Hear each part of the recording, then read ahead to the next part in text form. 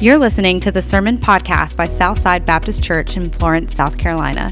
We exist to know God and to make Jesus known. For more up-to-date information, check us out at southsidenow.church. If that were not so, would I have told you that I'm going there to prepare a place for you? And if I go and prepare a place for you, I will come back and take you to be with me, that you also may be where I am. You know the way to the place where I am going. Thomas said to him, Lord, we do not know where you are going, so how can we know the way? Jesus answered, I am the way and the truth and the life. No one comes to the Father except through me. Medical doctor M. Scott Peck began his famous book, The Road Less Traveled, with three simple, profound, and undeniable words. Life is difficult. Life is difficult. For some this morning, it may seem more difficult and more challenging than others, but sooner or later, all of us are destined for trouble. The Old Testament sufferer Job put it this way, man who is born of woman is of few days and full of trouble. Or as Jesus says, in this world you will, not maybe, but you will have trouble. But take heart, I have overcome the world. Troubles or difficulties are a fact of life. But I want you to understand this morning that there is a vast difference between trouble and adversity and facing those things and in being troubled. There's a difference between those two. Twice in this 14th chapter of John's Gospel, Jesus tells his disciples, do not let your hearts be troubled. Don't panic. Don't fall apart. Don't let fear and anxiety get the best of you. Don't let your heart become troubled. Now, it's quite understandable when you think about it that these disciples might be a little panicked. They might be a little troubled at this point because Jesus has just given them some devastating news. He's just told them that where I'm going, you can't come. You can't follow me. He tells them that he's going away, and he reveals to them that one of them is going to betray him. He reveals to Peter that before the rooster crows, you're going to deny 3 times that you even know me. No doubt there's a somber, serious mood in the upper room that evening. Just think about all that has happened so far. First of all, the disciples have been humbled and rebuked by Jesus washing their feet. They were arguing about who was the greatest, and Jesus takes off his robe and begins to take care of that menial task of washing their feet. And surely this Passover meal they've just eaten has been troubling, as Jesus talks about things like eating his flesh and drinking his blood, and that had to be a troubling time for them. No doubt the disciples are aware of the growing tension that's going on between the chief priests and the Pharisees and Christ, and maybe they sense the fact that maybe their lives even are in danger. It's an extremely troubling time, and yet Jesus says to them, do not let your heart be troubled. Don't be troubled. These disciples, especially those of the group who were fishermen, would have been very familiar with that word trouble that Jesus uses here, because it's the same word that's used to describe a storm. The Sea of Galilee was notorious for storms coming up suddenly and quickly, and the waters would become troubled with the winds. And if you'll remember, the disciples were caught in such a storm once as Jesus took a nap in the back of the boat. And for a while they fight the waves and the winds until they become fearful that the boat is about to sink, and they finally wake Jesus up and they say, Teacher, don't you care that we're about to drown? Not only were the waves troubled, but the disciples were troubled. And if you'll remember, Jesus chides them for their lack of faith and their lack of trust in Him. And then He speaks those 3 marvelous words, peace be still. And there's instant calm. The lesson of that story is that if Christ's in the boat, you and I don't have to be worried. Even the winds and the waves obey his commands. But here again, he tells his disciples, there's storms coming. Be ready for them. Be prepared. Don't be afraid, and don't let your heart be troubled when these things happen. And then Jesus goes on, I think, here in this 14th chapter, to give us some reasons why we should not be troubled. Some reasons that we shouldn't have an untroubled heart. This is the source of that untroubled heart. He tells us that how we can keep our heart calm even when storms are going on around us. 5 things I want us to look at this morning. The first thing I see that is an untroubled heart results from our faith in Jesus Christ. Notice the first verse. He says, "You believe in God, believe also in me." You see, Christianity is not about following a set of rules. It's not about obeying the 10 Commandments. It's not about confessing a certain creed or adopting a certain lifestyle or even believing a set of teachings. It's about a relationship with a personal Savior. It's about an ongoing relationship with Jesus Christ. Jesus says, "Believe in me. Follow me, and I will show you the way." A few verses later, Thomas, the skeptic, I love Thomas. I kind of identify with him. He's kind of the Eeyore of the Bible, I think. He says, "Lord, we don't know where you're going. How can we know the way?" And Jesus says to him, "I am the way. I am the way." I love the story of the new missionary who hired a guide to lead them to a remote mission outpost that they wanted to try to reach. And as they traveled deeper and deeper into the jungle, she noticed that the path kept getting narrower and narrower until finally it just ended. At that point, the guide took out his machete and he began to just hack through the jungle to where they were going. After a little while, the new missionary was becoming quite concerned, and she says to the guide, "Where's the path? Where's the road that's going to take us to this little village?" And the guide just smiled and said, "I'm the path. Just follow me. I know the way. I know where we're going." And friends, when you and I lose this morning, when we get caught in the storms and we're surrounded by trouble, isn't it great to know that we can just put our hand in His hand and trust our personal guide, our Savior, to lead us where we need to go? A story appeared in the newspaper a number of years ago now about an Air Force sergeant in South Carolina who instructed paratroopers. Now, it could have been at Shaw Air Force Base. I don't know.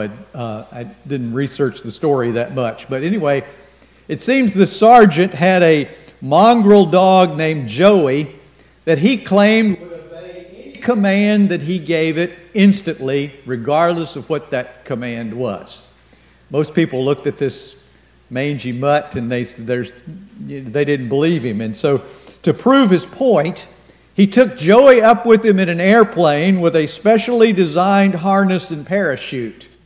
He made a bet with his fellow airmen that on his command, Joey would jump out of an airplane at 10,000 feet. They didn't believe him. They took him up on the bet. And once they got up in the air, the sergeant led Joey back to the drop door, and then the sergeant jumped first. And as he jumped out the door, he said, "Come on, boy." And instantly, Joey went out the door of that parachute. When they approached the ground, the sergeant was shouting triumphantly, and Joey was barking in utter bewilderment.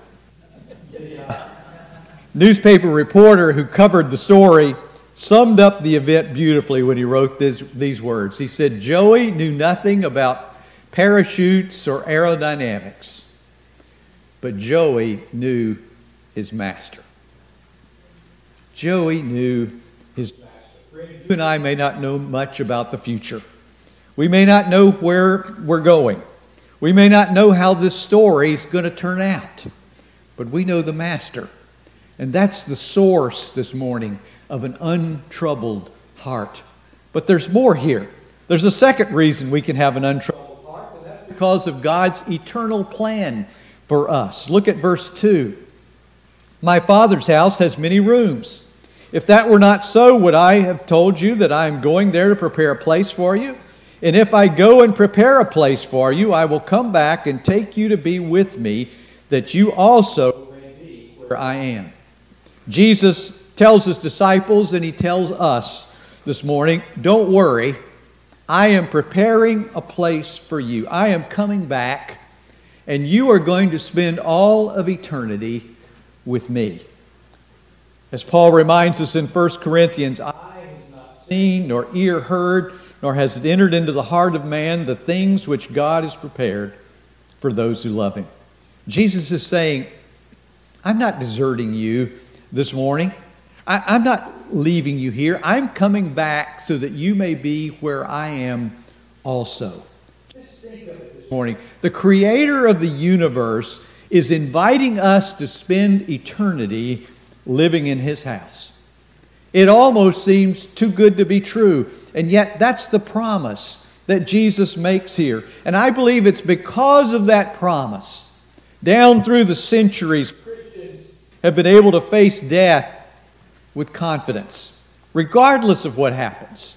Whether we make it through surgery or not, whether we win the battle we're in or not, it doesn't really matter, because we know when we die, we are going to be with Jesus.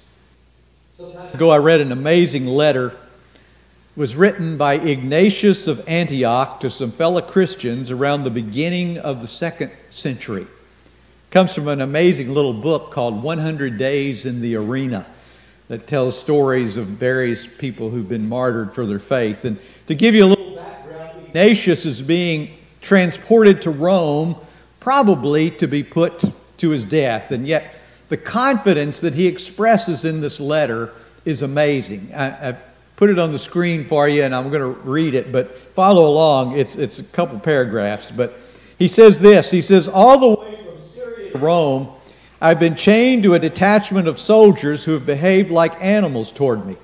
I tried giving them money, but the more I gave them, the more roughly they treated me. Quite honestly, they're like a pack of leopards, enjoying their role as hunters, with me as the prey. Well, that has some advantages. I might as well get used to leopards now. It'll be lions, and real ones at that, when I get to Rome, so I can make some progress toward preparing myself spiritually and mentally for what lies ahead. All I pray is that when the moment comes, the lions will be quick about it. Some Christians have suffered torments because the animals have toyed with them. If my lions are like that, I shall antagonize them. Forgive me for writing like this, he says, but I do know what is best for me. No power, human or spiritual, must hinder my coming to Jesus Christ. So whether the way be fire or crucifixion or wild beasts in the arena or the mangling of my whole body, I can bear it, provided I am assured it's the way to Him. And it is. And the riches and power of this world cannot compare with that. So far as I am concerned, to die in Jesus Christ is better than to be king of the whole wide world. Do not tempt me to stay here by offering me the world and its attractions. Just let me make my way upward to that pure and undiluted light, for only when I get there will I be truly a man. Friends, that's an untroubled heart this morning. The heart that's confident in God's eternal plan for our life. Do you have that confidence this morning? Which brings me to the third source of an untroubled heart, and that is the power of prayer. Look at John 14, verse 12. Very truly, I tell you, whoever believes in me will do the works I have been doing. And they will do even greater things than these, because I am going to the Father. And I will do whatever you ask in my name, so that the Father may be glorified in the Son. You may ask for anything in my name, and I will do it. It's as if Jesus were saying to His disciples, I'm going away. I'm going to the Father, but don't worry. I'm leaving you my gold Visa card with an unlimited credit balance. If you need anything, just use that card with my name on it. And unlike American Express, it's accepted anywhere. Yeah. Jesus says all you have to do is just call on the bank of heaven in prayer, and I'll take care of it. When our youngest daughter Karen was in college, she spent a year abroad studying in Germany, and before she left, we got her a credit card. And of course, I gave her the dad speech. Now this card is really only for emergencies, and pizza is not an emergency. Or seeing a cute outfit that you just got to have is not an emergency. Now, I didn't really need to worry. Karen is by far my most frugal child, and she takes kind of after her mom. She never really abused the card, and it came in handy a couple times, but it was good she had it. But I was being overly cautious for no reason. Fortunately, our God is not so tight-fisted this morning. In fact, He encourages us to use this bank account through prayer. We're encouraged to ask in His name. He says here, whatever we ask, He will do it. Whatever power we need, He'll provide it. Whatever miracle we need, He'll perform it.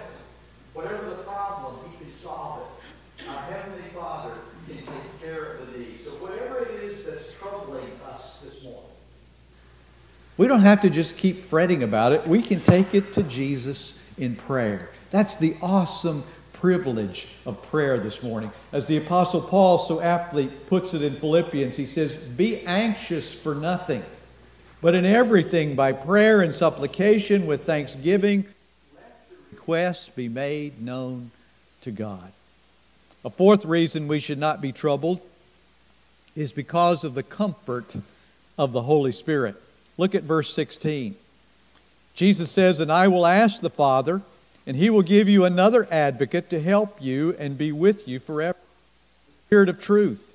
The world cannot accept Him because it neither sees Him nor knows Him, but you know Him, for He lives with you and will be in you. Or skip down to verse 26. But the advocate, the Holy Spirit, whom the Father will send in my name, will teach you all things, and will remind you of everything I have said to you. The word translated here, comforter or helper, is the Greek word paraclete. It means the one who comes alongside of. One who comes to our aid or our rescue. One who supports or strengthens us. Jesus says, I'm not going to leave you alone. I'm sending another comforter. I'm sending the Holy Spirit to help you. Now, I don't have time this morning to talk about all that the Holy Spirit does for us. That's another message, maybe a series of messages. But let me just mention quickly a few of the tasks or the functions of the Holy Spirit in our lives. And you may not have time to get all these written down and fill in the blanks, but I'm just going to read them quickly. He convicts us of sin. He testifies of Jesus. He regenerates us as believers and makes us new. We're born of the Spirit. He assures us of our salvation. He sanctifies us and makes us holy. He strengthens us in the inner man. He empowers us to witness and serve the Lord. He imparts to us spiritual gifts. The Holy Spirit produces the fruits of the Spirit in our lives, things like love, joy, peace, and patience. He unites the body of Christ and makes us one. I could go on and on. But suffice it to say this morning that in our own power, we can do nothing. But in the power of the Holy Spirit, we're unstoppable. Just think of the disciples. They would have been doomed for failure without the Holy Spirit. In fact, after the crucifixion, we find them locked away in secret for fear of the Jews. But after Pentecost, after the coming of the Holy Spirit, you couldn't shut them up. They literally turned their world upside down for Jesus. My point is, we have a powerful ally this morning in the Holy Spirit. I've always been a fairly small person. Nice way of saying I was kind of the runt of my family. I was probably 15 before I broke 100 pounds. So I learned pretty early it paid to have some big friends. And I don't know quite how this happened in high school, but most of my best friends were football players. Most of them were dumb as a post, but they were loyal. If I hadn't helped a couple of them with algebra and English, I'm not sure they'd have graduated. But anyway, I was their little buddy. I remember one Friday night football game, some guys from our crosstown rival school were out in the parking lot, and they were saying some disparaging things about our school. And so I said a few disparaging things about their school, and things were beginning to get a little tense. I was thinking I might have to make a run for it to keep from getting polarized. And about that time, one of our big offensive tackles, a guy we called Pork Chop, walked up and he put his hand on my shoulder and said, "Barry, are these guys giving you trouble?"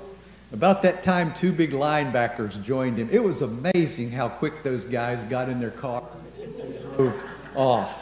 And they were, I was so grateful, I think I did their homework for about 2 weeks. But they came alongside me at that time when I needed them. We have a friend this morning who stands beside us. And we need not be troubled by the devil's disparaging remarks this morning. We need be concerned about his threats. We need not worry when troubles come. We have a helper. We have one who is ready and willing to come to our aid because of the Holy Spirit this morning. We need not be troubled. Then there's a final reason we need not be troubled, and that's because we have the gift of peace. Look at verse 27. Jesus says, "Peace I leave with you, my peace I give you. I do not give as the world gives. Do not let your hearts be troubled. Do not be afraid." Notice here Jesus says, "My peace I give to you." What kind of peace did Jesus have?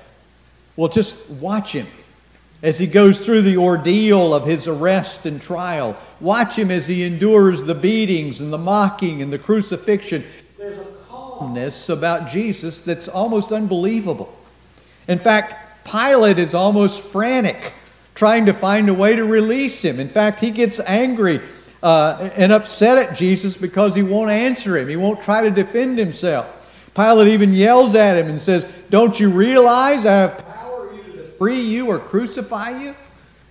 And Jesus replies calmly, "You would have no power at all over me were it not given you from above." His calmness in this situation is incredible. And Jesus promises us that same kind of peace this morning. The little boy was riding home in the car with his family after church one morning. He said to his mom, he said, "You know, I really like that song we sang this morning, Trust and Okay." It was really trust and obey, but I kind of like his emphasis there. That's pretty good. We trust him. It'll be okay this morning. God promises us peace even in the midst of the storm. The great preacher Matthew Henry preached a sermon once he entitled Jesus' Last Will and Testament. Listen to this little excerpt. He says, "When Christ was about to leave the world, he made the following will. His soul he committed to the Father. His body he bequeathed to Joseph to be decently interred. His clothes fell to the soldiers. His mother was left in the care of John. But what should he leave his poor disciples? He had no silver and gold, but he gave them that which was infinitely better, his peace." It can't be earned. It can't be bought this morning. It is simply a gift from God.